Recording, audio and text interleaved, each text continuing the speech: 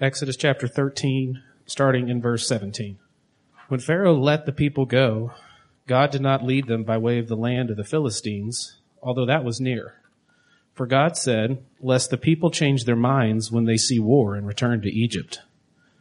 But God led the people around by the way of the wilderness toward the Red Sea. And the people of Israel went up out of the land of Egypt equipped for battle.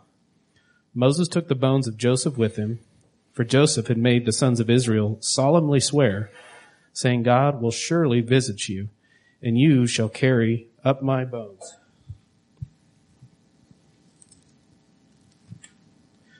You shall carry up my bones with you from here.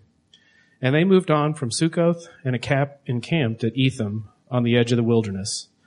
And the Lord went before them by day in a pillar of cloud to lead them along the way, and by night in a pillar of fire to give them light, that they might travel by day and by night. The pillar of cloud by day and the pillar of fire by night did not depart from before the people. May God bless the reading of his word. Father God, we just pray, Lord, that as we open up our minds to the word, that you open up our eyes and our hearts as well.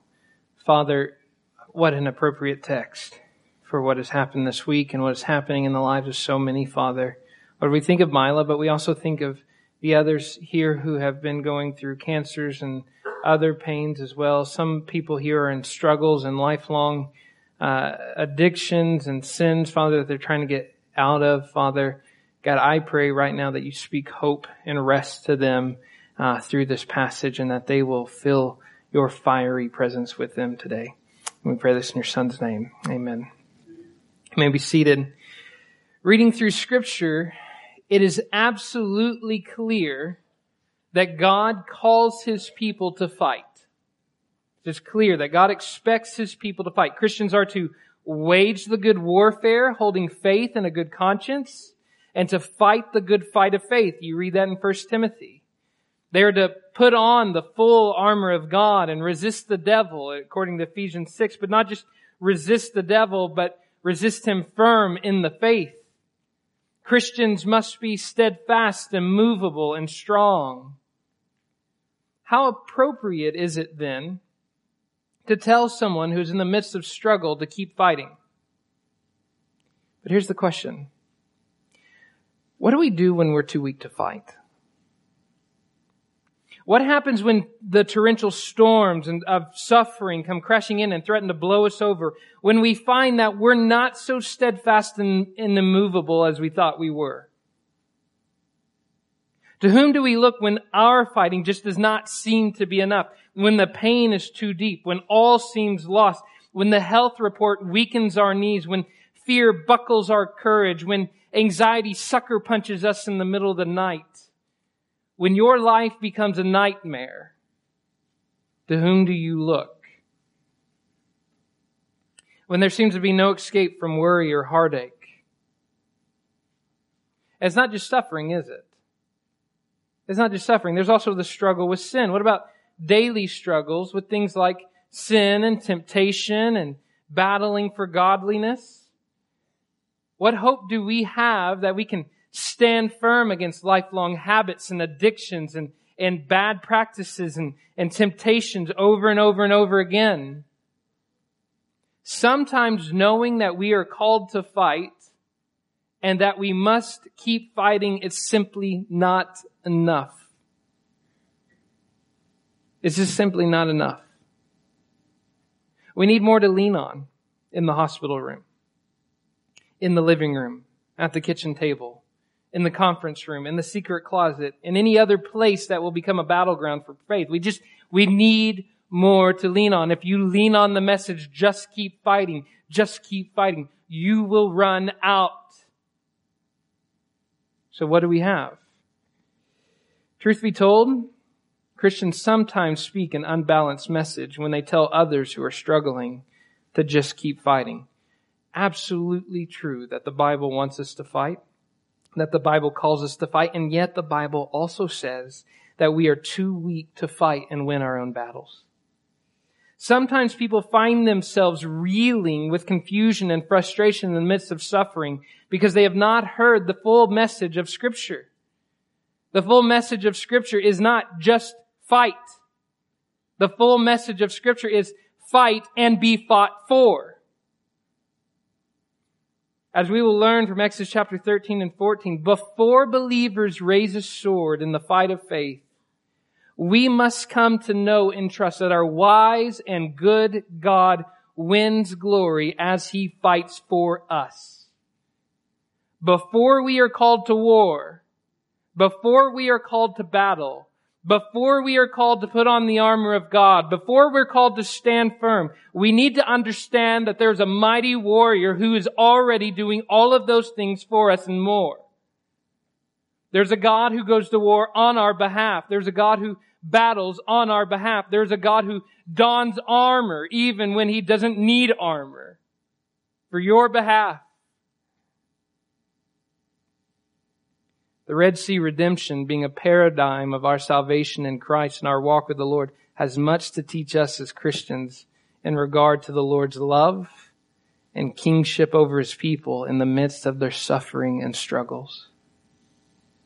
My friends, Exodus 13 and 14 is probably one of the most forgotten, underestimated, undermined, encouraging passages in all of the Bible for those of you that are going through hardship and struggle. We're going to look at those three things. Number one, God is wise. Number two, God wins glory. And number three, God fights for His people. So number one, God is wise. Having given His people instructions for the Passover and future memorials by which His people will remember their redemption, God began to lead His people out of Egypt. In verses 17 and 18, we read this of chapter 13. When Pharaoh let the people go, God did not lead them by the way of the land of the Philistines, although that was near. For God said, lest the people change their minds when they see war and return to Egypt. But God led the people around. In other words, God led them by a detour, by the way of the wilderness through the Red Sea. And the people of Israel went up out of the land of Egypt equipped for battle. Now notice that God could have led His people straight through Philistia. If you don't know your Bible geography, Philistia is right there. It would have taken probably up to 2 or 3 weeks to get to the Promised Land. It's a quick route. Just, a short little sidetrack through Philistia and then boom, they're there, right? Quick and easy business. Go from slaves to landowners in just a matter of weeks. It's great. It's easy, isn't it? It's quick. It's convenient. But notice that God doesn't do that. God knows what His people need. God knows what's best for His people. He knows that His people were not ready to fight. They eventually would need to fight for the Promised Land. That was His plan from the beginning, that when they get into the Promised Land, they will take up sword, they will take up shield, they'll put on their helmets, and they will go to war, but not yet. They're not ready for it. If they were to go to war before they came to know God intimately as their warrior, two things might happen. First, they might despair. War is frightening. It's terrifying. They might forget there's a God who loves them and who protects them at the first sight of bloodshed. They might tuck and run. Second, they might return back to Egypt. War is hard work. It makes you anxious. It leaves that sick feeling in your gut. There's just so much uneasiness and unknowns when it comes to war. Wouldn't it be easier to live in safety in Egypt, even if safety in Egypt meant living as a slave? Surely being a slave would have been better than being a soldier on the battlefield. They might just turn back themselves.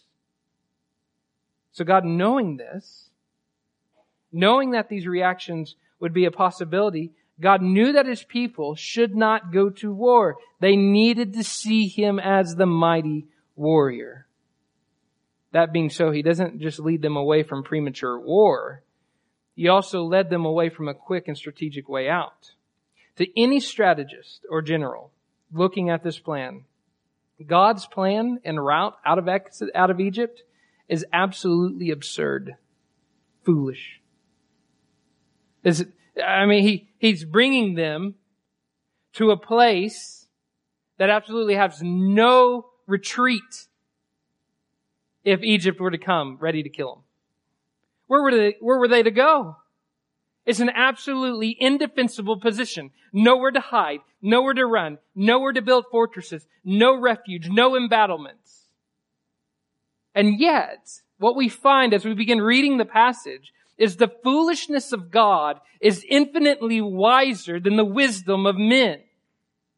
The foolishness of God and the absurd, nonsensical routes that He chooses is infinitely wiser than any strategist or general could ever come up with. God knew what they needed. They needed to be brought to a place that was indefensible so that they would see that it is Yahweh who is their defense.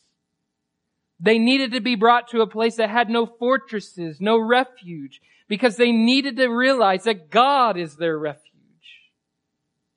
They needed to be brought to a place where they could not turn back if they wanted to.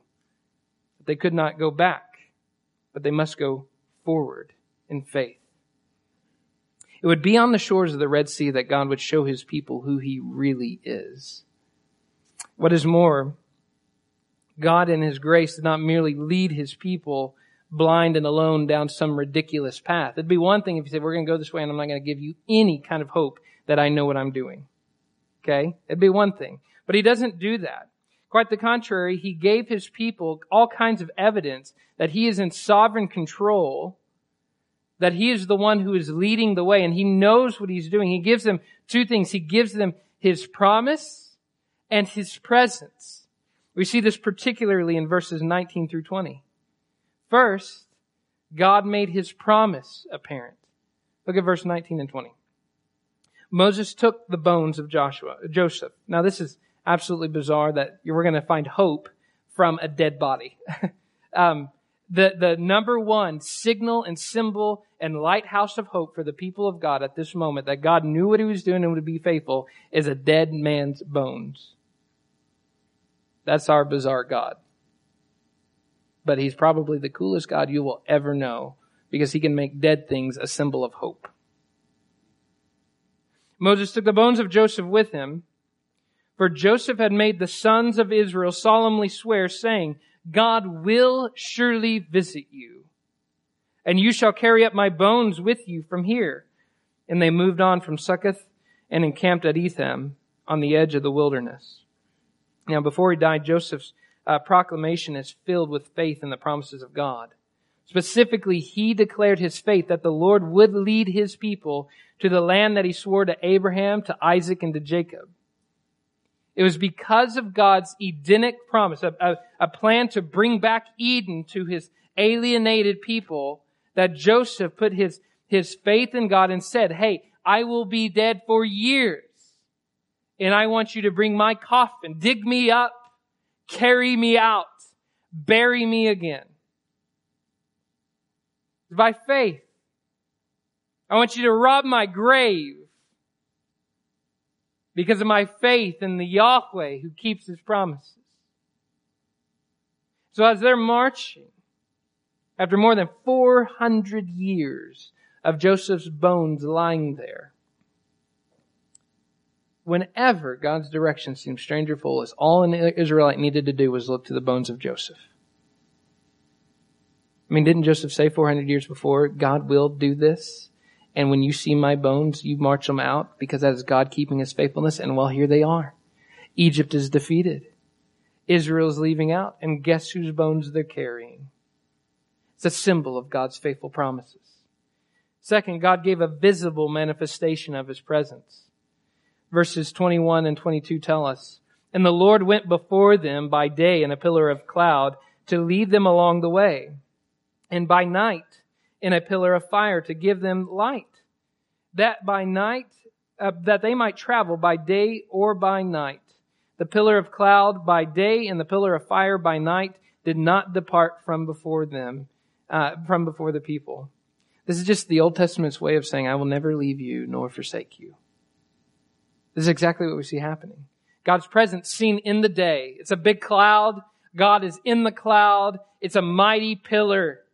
And they see it before them. At night, a big cloud turns into a big pillar of fire. They see it bright and shining. And over again, they see Joseph's bones, God's promise. They see the pillar, God's presence, and they are given hope and encouragement that God knows what He is doing. In the same way, God sometimes leads us, His people, into places we can scarcely understand why. His pit stops, His detours are nonsensical, strange, bizarre, questionable, and yet His seeming foolishness is actually His profound work in our lives. His path may lead to the ER. It may lead to the waiting room. It may lead to an awkward family meeting. It may lead to the lion's den. It may lead to a fiery furnace, or to wherever else you will come to the end of your strength and self-reliance. We can always know God will lead us to there, wherever we will come to the end of our strength. He knows best concerning what we need and what we're ready for. And most importantly, He knows that what we need is not the easiest road. He knows that we need whatever road will bring us to trust in Him fully, without a doubt.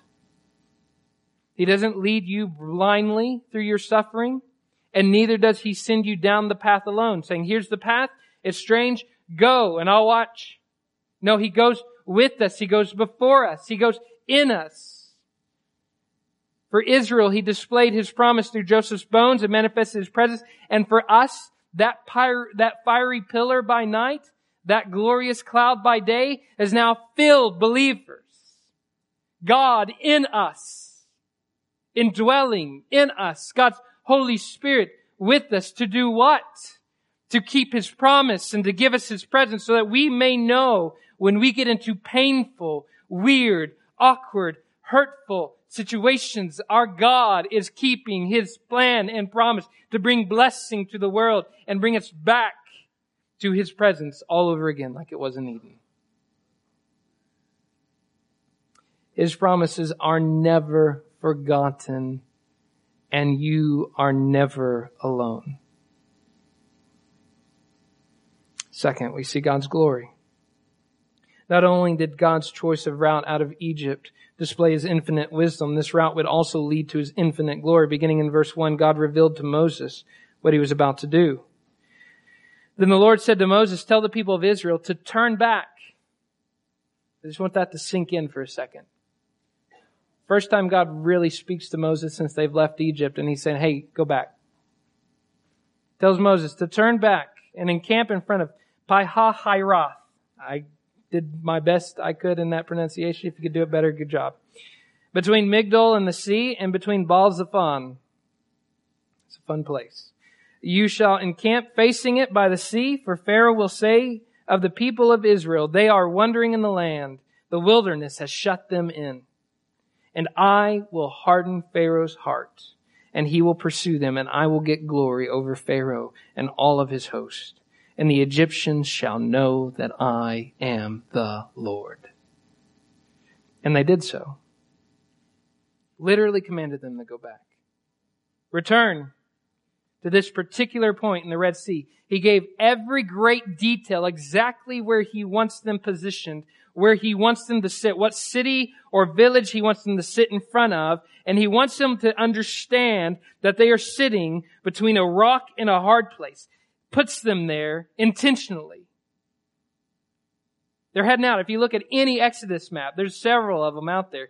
Any Exodus map, all of them have a U-turn. Because any Exodus map that follows the path of Scripture, they all turn back. Or can you just imagine, you're on your way out. You're on your way out, and then you get the word, hey, we're going back.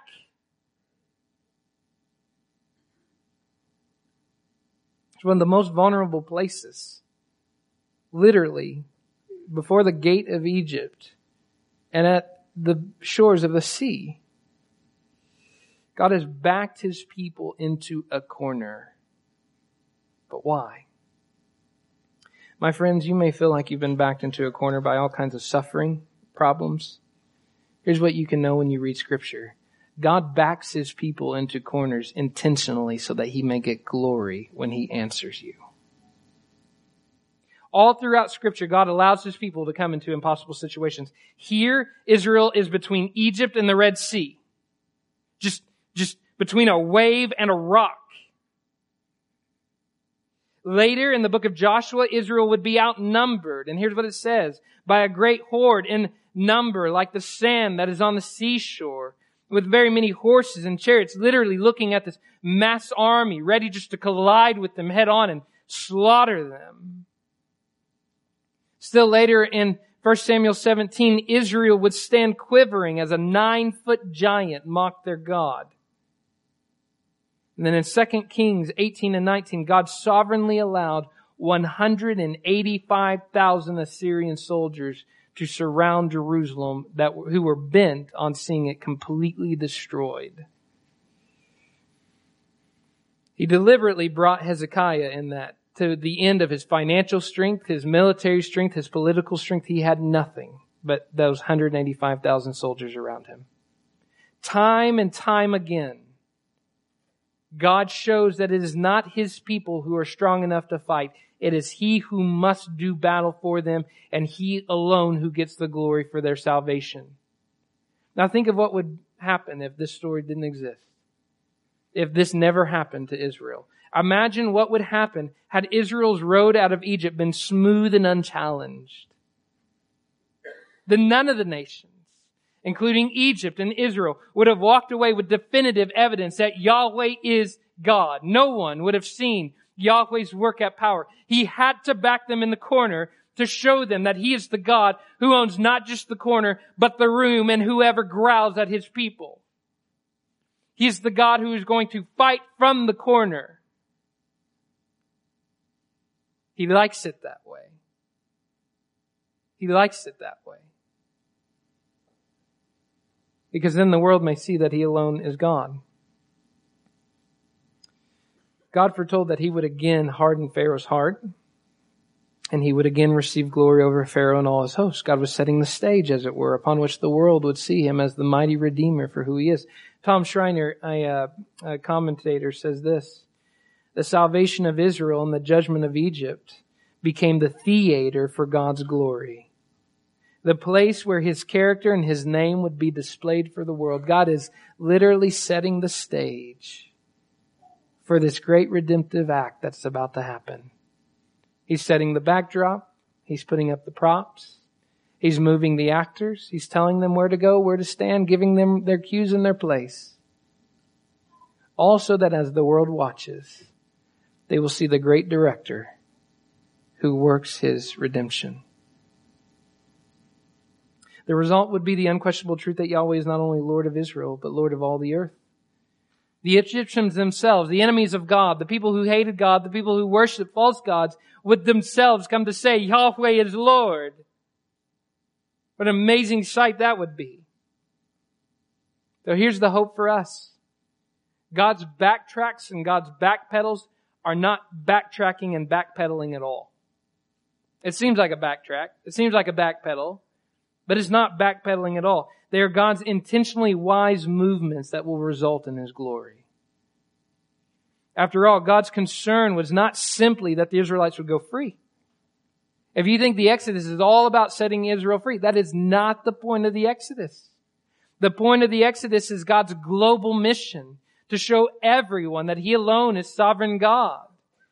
If you think God has saved you just to save you, no, He saved you to put you on display for the whole world to see. Look at what God does.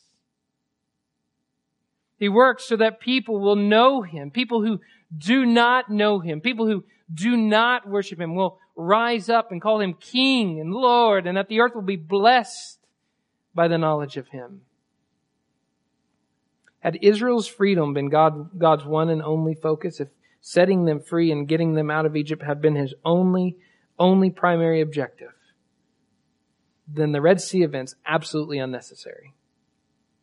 Absolutely unnecessary. Had God not taken this bizarre, confusing, foolish backtrack, then Israel and us, I think we can't Can't stress this enough. We ourselves may not know something very important about God. Namely, that He is the God who keeps promise, who gives us presents, and delivers His people to His own praise. Third, God fights for us. In verses 5 through 9, Pharaoh and his servants changed their minds and set out to pursue and slaughter the people of Israel. 600 chosen chariots, along with all the other chariots of Egypt, were sent out. This isn't Pharaoh picking and choosing his arsenal. This is Pharaoh unleashing the arsenal. If you don't know what tanks were in ancient Israel, or what chariots were in ancient Israel, they were tanks in battle, basically. This was the way that they demolished the enemy. And it's in essence to any bystander standing by that day, any old Egyptian man that was watching as these chariots were going out, here's what they saw. They saw Israel as the grass, and here goes Pharaoh as the mower. That's what it would have looked like. No one stood up to Egypt's power. If you're a history buff, then you know that even the Hittites, the closest superpower to the day, the Hittite Empire, could not stand against Pharaoh's armies. They got mowed down by his chariots. There were songs written about Pharaoh's wheels stained with blood. They have a reputation. They carried the same kind of reputation of glioblastomas and brain injuries, car wrecks, final, fatal, terminal illnesses. Everybody knew that when it went out, it was over. And yet, we see that it's not really over, is it? It wasn't so definitive as it seemed. Verse 10 says, when Pharaoh drew near, the people of Israel lifted their eyes, and behold, the Egyptians were marching after them, and they feared greatly. Now, anytime you're reading Scripture, you see the word behold.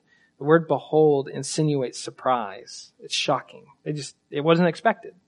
For the Israelites, at least. It wasn't expected. So they're probably going about their business, setting up tents, whatever they're doing, and they look up and boom, there's the Egyptians. 600 chariots at least and more coming. Absolute caught off guard. And this is seen in their cry to Moses. Here's what it says. And the people of Israel cried out to the Lord. They said to Moses, is it because there are no graves in Egypt that you have taken us away to die in the wilderness? What have you done to us, bringing us out of Egypt? Is this not what we said to you in Egypt? Leave us alone that we may serve the Egyptians, for it would have been better for us to serve the Egyptians than for us to die in the wilderness. They didn't expect hardship, trial.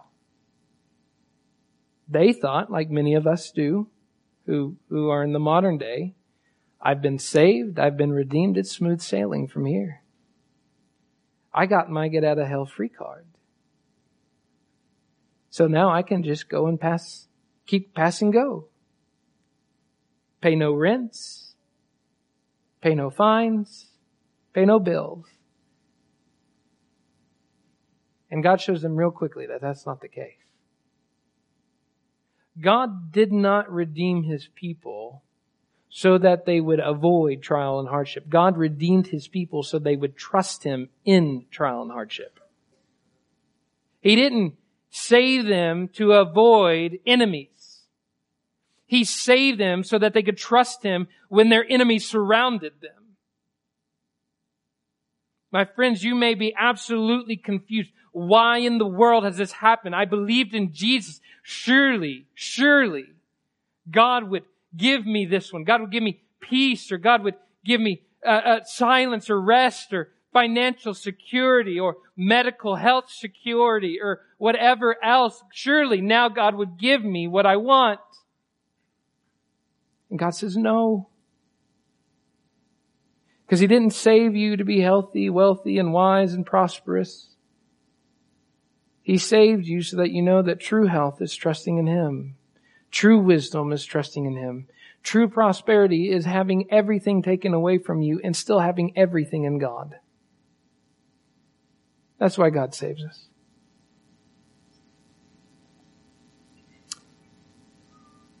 1 Peter 4.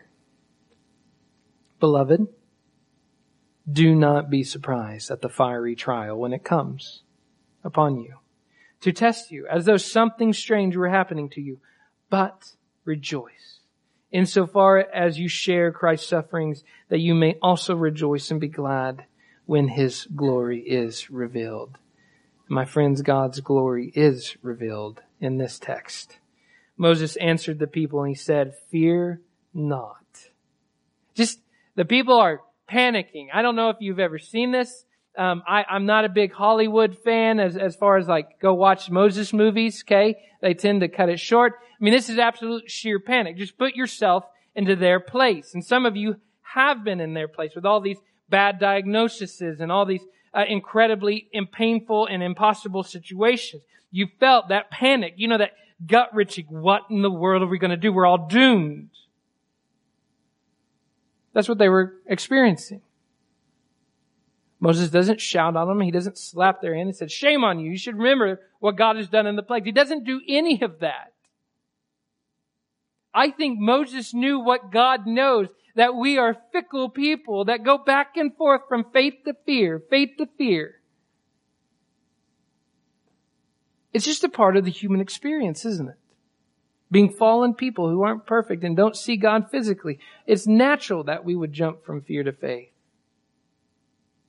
So in the midst of their panic, imagine how sweet these words would have sounded. They're just panicking, screaming, shouting, holding babies, hugging them tight, hiding possessions, trying to find anything to cover a sword or a spear or whatever. They're just panicking. The whole camp is in an uproar. And then all of a sudden they come to Moses and everyone's silent to hear what he has to say. And here's what he says. "Fear not. Stand firm and see the salvation of the Lord, which He will work for you today. For the Egyptians whom you see today, you shall never see again." I don't think he shouted this part. I think he said it so softly that it just put such a profound impression on the people of God. Because this phrase that we're about to read has been repeated in Israel's big, amazing battles throughout the entire Old Testament, and something that we still hang on today. And here comes the still small voice of God through Moses when he says, "The Lord will fight for you. You have only to be silent."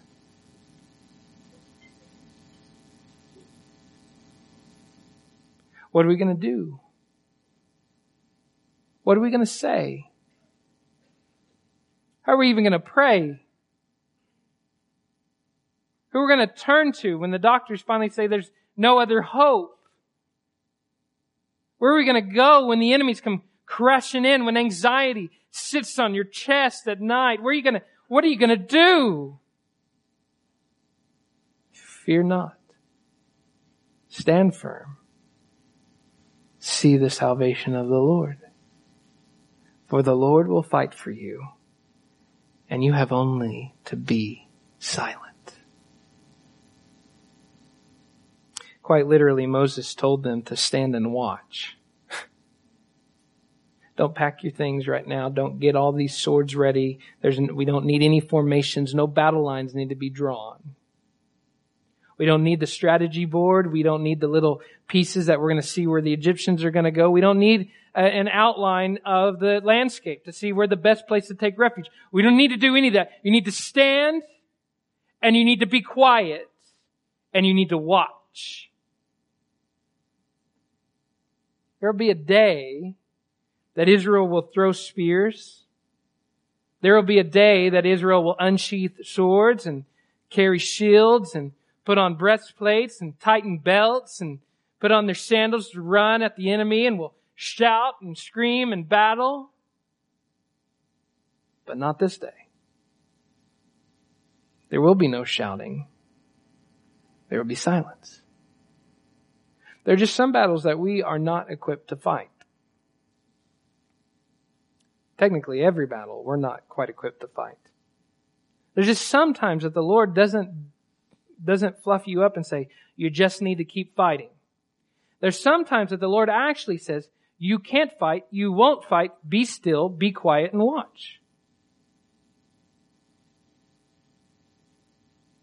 Be still. Know that I am God.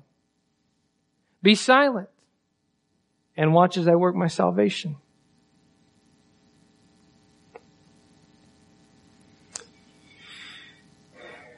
The Lord wants us to understand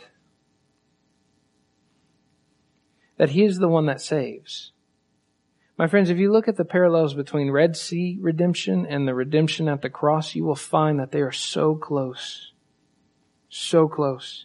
The Old Testament Red Sea is quite possibly one of the closest parallels to the cross that you will ever find. And one of the things that you'll see is that God calls His people to stand still, watch Him fight, and watch Him get the glory. You can't battle sin, Satan, and death. You can't. Not on your own. You must have a warrior who fights those things for you before you ever raise your sword. Do you know God fights on your behalf? Now, hearing their cries, God said to Moses, "Why do you cry to me? Tell the people of Israel to go forward. Lift up your staff, the staff that symbolizes His power, God's power, and stretch out your hand over the sea and divide it, that the people of Israel may go through the sea on dry ground. And I will harden the hearts of the Egyptians so that they will go in after them, and I will get glory over Pharaoh and all his host, his chariots, and his horsemen. The Egyptians shall know that I am Lord, when I've gotten glory over Pharaoh, over his 600 more chariots, and over all of his horsemen." He promises salvation and judgment. He promises that His people will go into the sea and be saved, and that the Egyptians will go into the sea and will be doomed. It's interesting that oftentimes when you see God work in redemption, the very same means by which He saves His people, He judges the enemies of His people. It was by death that Israel was saved in Egypt. Literally the death of a Passover lamb. It was by death that Egypt was doomed. Here it's going to be the sea through which they enter in, that Israel would be saved. And it will be the sea by which Egypt will meet their doom. It's at the cross that Jesus saves sinners and crushes the snake's head. Salvation and judgment over and over and over. Here come the people of God, saved. There go the princes and kings of the world. Crushed. Saved. Broken. Built up. Ruined and redeemed. That is God's redemptive covenant work. Now moving on to verses 19 and 20. And friends, I know that we are running out of time. I just ask that you sit patiently and listen carefully, because I just quite frankly don't know what to cut out of this sermon. Verses 19 and 20, God gives an important demonstration. The angel of God, who is standing in the pillar of cloud and who stands as a pillar of fire at night, guess where he goes? He moves. And he moves directly behind the people of God. They didn't need to build a fortress or a refuge. Why? Because God quite literally became their refuge. They didn't need to build a wall. Why? Because God is the wall. They didn't need to build defenses. Why? Because God is a defense. It's no mistake that the psalmist, for all generations forward, the sons of Korah would write, God is our refuge and strength, a very present help in trouble. He moved exactly to where His people needed Him to be. And in all this, they're watching. Just put yourself into the people of God that day and watch as this pillar of cloud moves miraculously, amazingly behind you. And the only thing standing between you and these Egyptians is a cloud. But it's not the cloud that holds them back. It's who's in the cloud. It is God the Redeemer. Now, thanks to Hollywood, if I were to ask the average American who split the Red Sea, what do you think their answer would be? Who? Charlton Heston. Yeah, most people would say that. Most people, if they're smart, would say Moses, right? They couldn't be more wrong.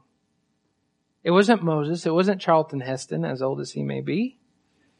I don't even know if he's still alive. However, the point of the whole passage in Exodus 13 and 14 is no man did anything that day. Moses raises his staff. That's it. If you want to know what part Moses played in splitting the Red Sea, he raised the stick. And it was a stick that God gave him. It wasn't even his own stick. He raises the stick, and then it says, the Lord drove back the sea. Over and over, you see the primary actor. Who's the primary actor? Not Moses, not the people of Israel, not even Pharaoh. It is God. God did this. God did that. God worked this. God moved behind the people of God. God split the sea. God crushed Pharaoh, throwing the horse and the rider into the sea over and over again. We're told in this amazing parallel to our own redemption that it is not us who redeems ourselves. It is God who redeems us. The mighty warrior is not you. We are more than conquerors. That is absolutely true. It says it in Scripture. But you got to read why we're more than conquerors. It's because of Him who conquered. Scripture says in the New Testament about Satan that he'll soon be crushed under our feet. Well, that's interesting. Who's going to crush Satan? Well, we will. But why? Because he's already been crushed. We fight defeated enemies. Death is a toothless lion. Sin is reeling and careening as far as the east is from the west. Satan is counting down the days until he's chained and thrown into hell. They're defeated. They're broken. Smashed, bruised, bloodied, and one day they'll be dead. Why? Because God is the God who fights for us. Verses 23 through 25. God allowed the Egyptians to pursue Israel into the sea. So they get in, and I don't know if you pay attention to the details or not, but there's an adjective in verse 29 that the people of God walk over on what kind of ground? Dry ground. Now that means not wet, right? I mean, not muddy, right? So, all these things about, it being squishy ground. No, it's dry ground. And that's important because when we see the Egyptians coming in, what happens to their chariots? They get stuck. So somehow the very ground that was dry for Israel is wet and muddy and like sinking sand for Egyptians. They can't move. Now these battle-hardened, six-pack, bronze-plated warriors who have scowls on their face and ready to slaughter the first Israelite they see are now in the sea and they begin to panic. It's amazing. It's amazing. Anyone who served in the military before, there's one thing that you hardly ever see for the most part. And it's very serious if you see it. It's a soldier in the middle of the battle panicking. Soldiers are trained not to panic, right? Soldiers are trained to keep their wits about them. Fight, fight, fight to the end. But here we see the highest trained military in the world, the killers, the professional assassins of Pharaoh, 600 of them and more, screaming in fear. And the ones who dared to raise the sword to the Israelites now say, let's get out of here. Let us flee from before Israel. Wait a second. You're the charioteers, they're the slaves. Flee from before who? Flee from before Israel. They're scared of Israel now. Why? For the Lord fights for them against the Egyptians. But it was too late. By the time they had recognized that, it was over. And the seas came crashing back down as they were. And it says, verse 28, not one of them remained. Means none of them floated. None of them swam. None of them got out just in time. They were completely crushed. God defeats every enemy of His people. And yes, we still deal with sickness, and we still deal with pain, and we still deal with sin and Satan and death in part. There's a day that we will watch those floodwaters come back over, and all of those things will be gone. All those things will be gone. God will win, and He will get the glory. Now let's look at the result. Verses 30 and 31 conclude. Thus the Lord saved Israel that day from the hand of the Egyptians. And Israel saw the Egyptians dead on the seashore. Israel saw the great power that the Lord used against the Egyptians, so that the people feared the Lord, and they believed in the Lord and in His servant Moses. Two results. Number one, fear of the Lord. And number two, belief, faith. Now here's why fear of the Lord is important. Whatever you fear is what's powerful to you. Do you realize that? We're not afraid of things that have no power over us, right? How many people are afraid of bunnies, for example? Right? Okay. Nobody's afraid of bunnies, or who's afraid of, nobody say frogs. I hear somebody saying frogs. That is a rational fear. God did use them as a plague. But the fact of the matter is, whatever we fear is what we give power to, right? Is what we seem powerful. Let's give you an example. Fear of man. If I fear what my buddy or my neighbor thinks about me, what am I saying? That he has some kind of power over me. Some kind of influence over me. What he thinks is most important. What he feels about me. His opinion of me. All that's weighing down and crushing, and it's powerful over me, right? What about fear of death? Yeah, that seems pretty powerful, doesn't it? Definitive. My friends, whatever you fear is what you give power to. The Israelites stopped fearing the Egyptians, and now they fear the Lord. Why? Because He's more powerful. That's the result of seeing God's redemption at work. My friends, we have seen an even greater power than the Red Sea in the cross. Do you realize that? Everybody talks about, man, I would have loved to see that. My friends, you have seen it in Jesus. You saw what Moses just got a glimpse of at the Red Sea. The Red Sea will be nothing, small pebbles, and compared to the massive boulder that Jesus worked at the cross. You have seen it.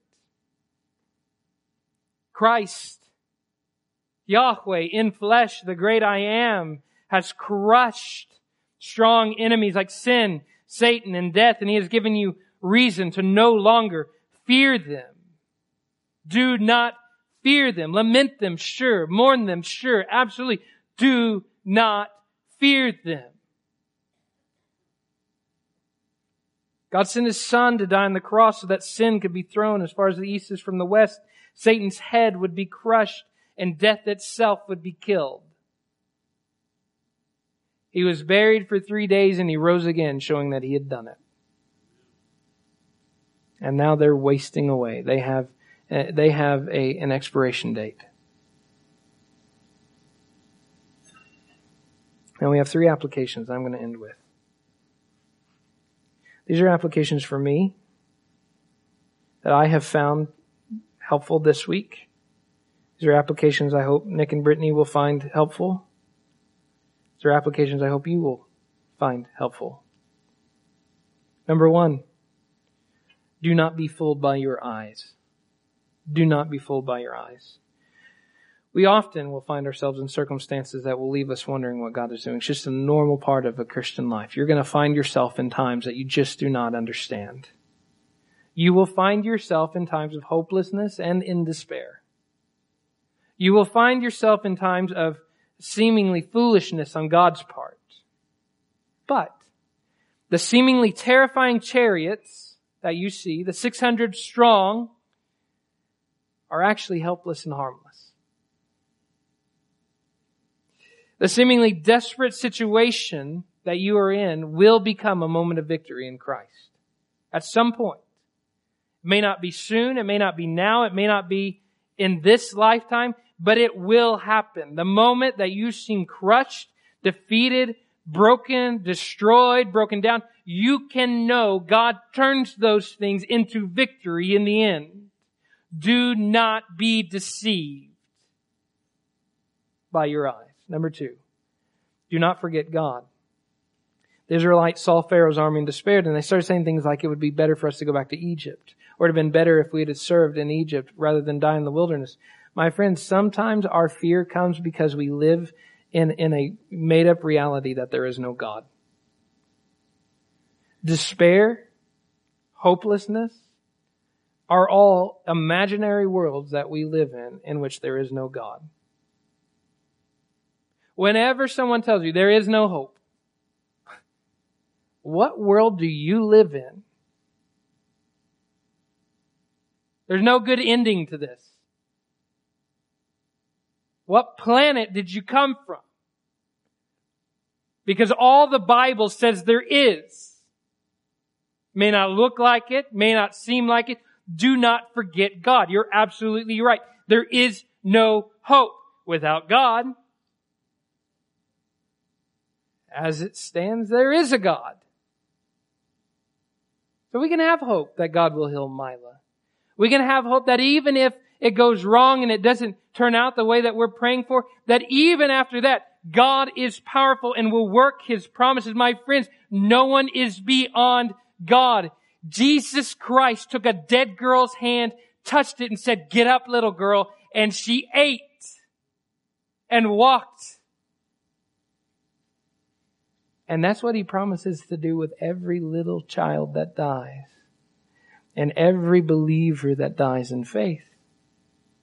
One day, the great Redeemer who will resurrect His people will grab them by the hands and will say, "Telestai, get up. Wake up. Time to wake up." Whether it happens soon or not, I have no idea. But it will happen. Do not forget God. Third and finally, do not forget God's goal. God's goal stated throughout the book of Exodus was to show the whole world that He is Lord. That is His primary concern in life, because that is the only life that there is that God is Lord. God must make it about Himself. Why? Because He's all that matters. If He points anyone to something else, if He says it's all about comfort, that's God, well then He's doing an injustice to us, because He's pointing us to something that cannot give life. God must make it about Himself.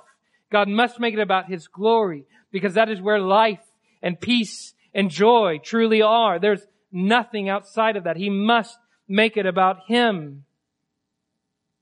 That's why He works us into these situations. That's why David had to stand before Goliath just so for 3 days. 3 days. God's people standing on the hillside, assuming that Israel is going to be enslaved to Philistia again. Just so that they could hear these words. "This day the Lord will deliver you into my hands, so that all the earth may know that there's a God in Israel, and that all the assembly will know that the Lord saves, not with sword or spear, for the battle is the Lord's, and He will give you into our hand." All for that. The entire Red Sea moment was all for that one phrase: the Lord will fight for you. Whatever you're going through, your great champion, the Son of David, has fought for you, and He has won the victory, and He is still fighting for you, and He will win the victory. So whether you're seeing the eventual death of a loved one, your own eventual death, cancer, disease, sickness, hospital rooms, strugglings with sin and temptation, whatever it may be, I would call us, as people who believe and trust in God and who fear the Lord, to know that God is a mighty warrior. And when you come to the end of your strength, you can know you're just beginning to see His. Just beginning to see His. Let's pray. Father God, there is hope in Christ. He is our warrior. He fights for us. He loves us. And He will raise us up. Every single one of us may eventually die. Every single one of us will go through hardships. We'll face our pharaohs. We'll face our 600 chariots, our 185,000 Assyrians. And on that day, Father, I pray that You give us faith to know that you, God, are the Lord who answers, and that you're the God who fights for his people. If there's anyone in here that does not know Jesus, then they do not know you as their fighter. So God, I pray if anyone in here does not know Jesus, that they will come and speak with elders, and that they will pray with us, Lord, and come to know him as their Lord. We pray this in your Son's name. Amen.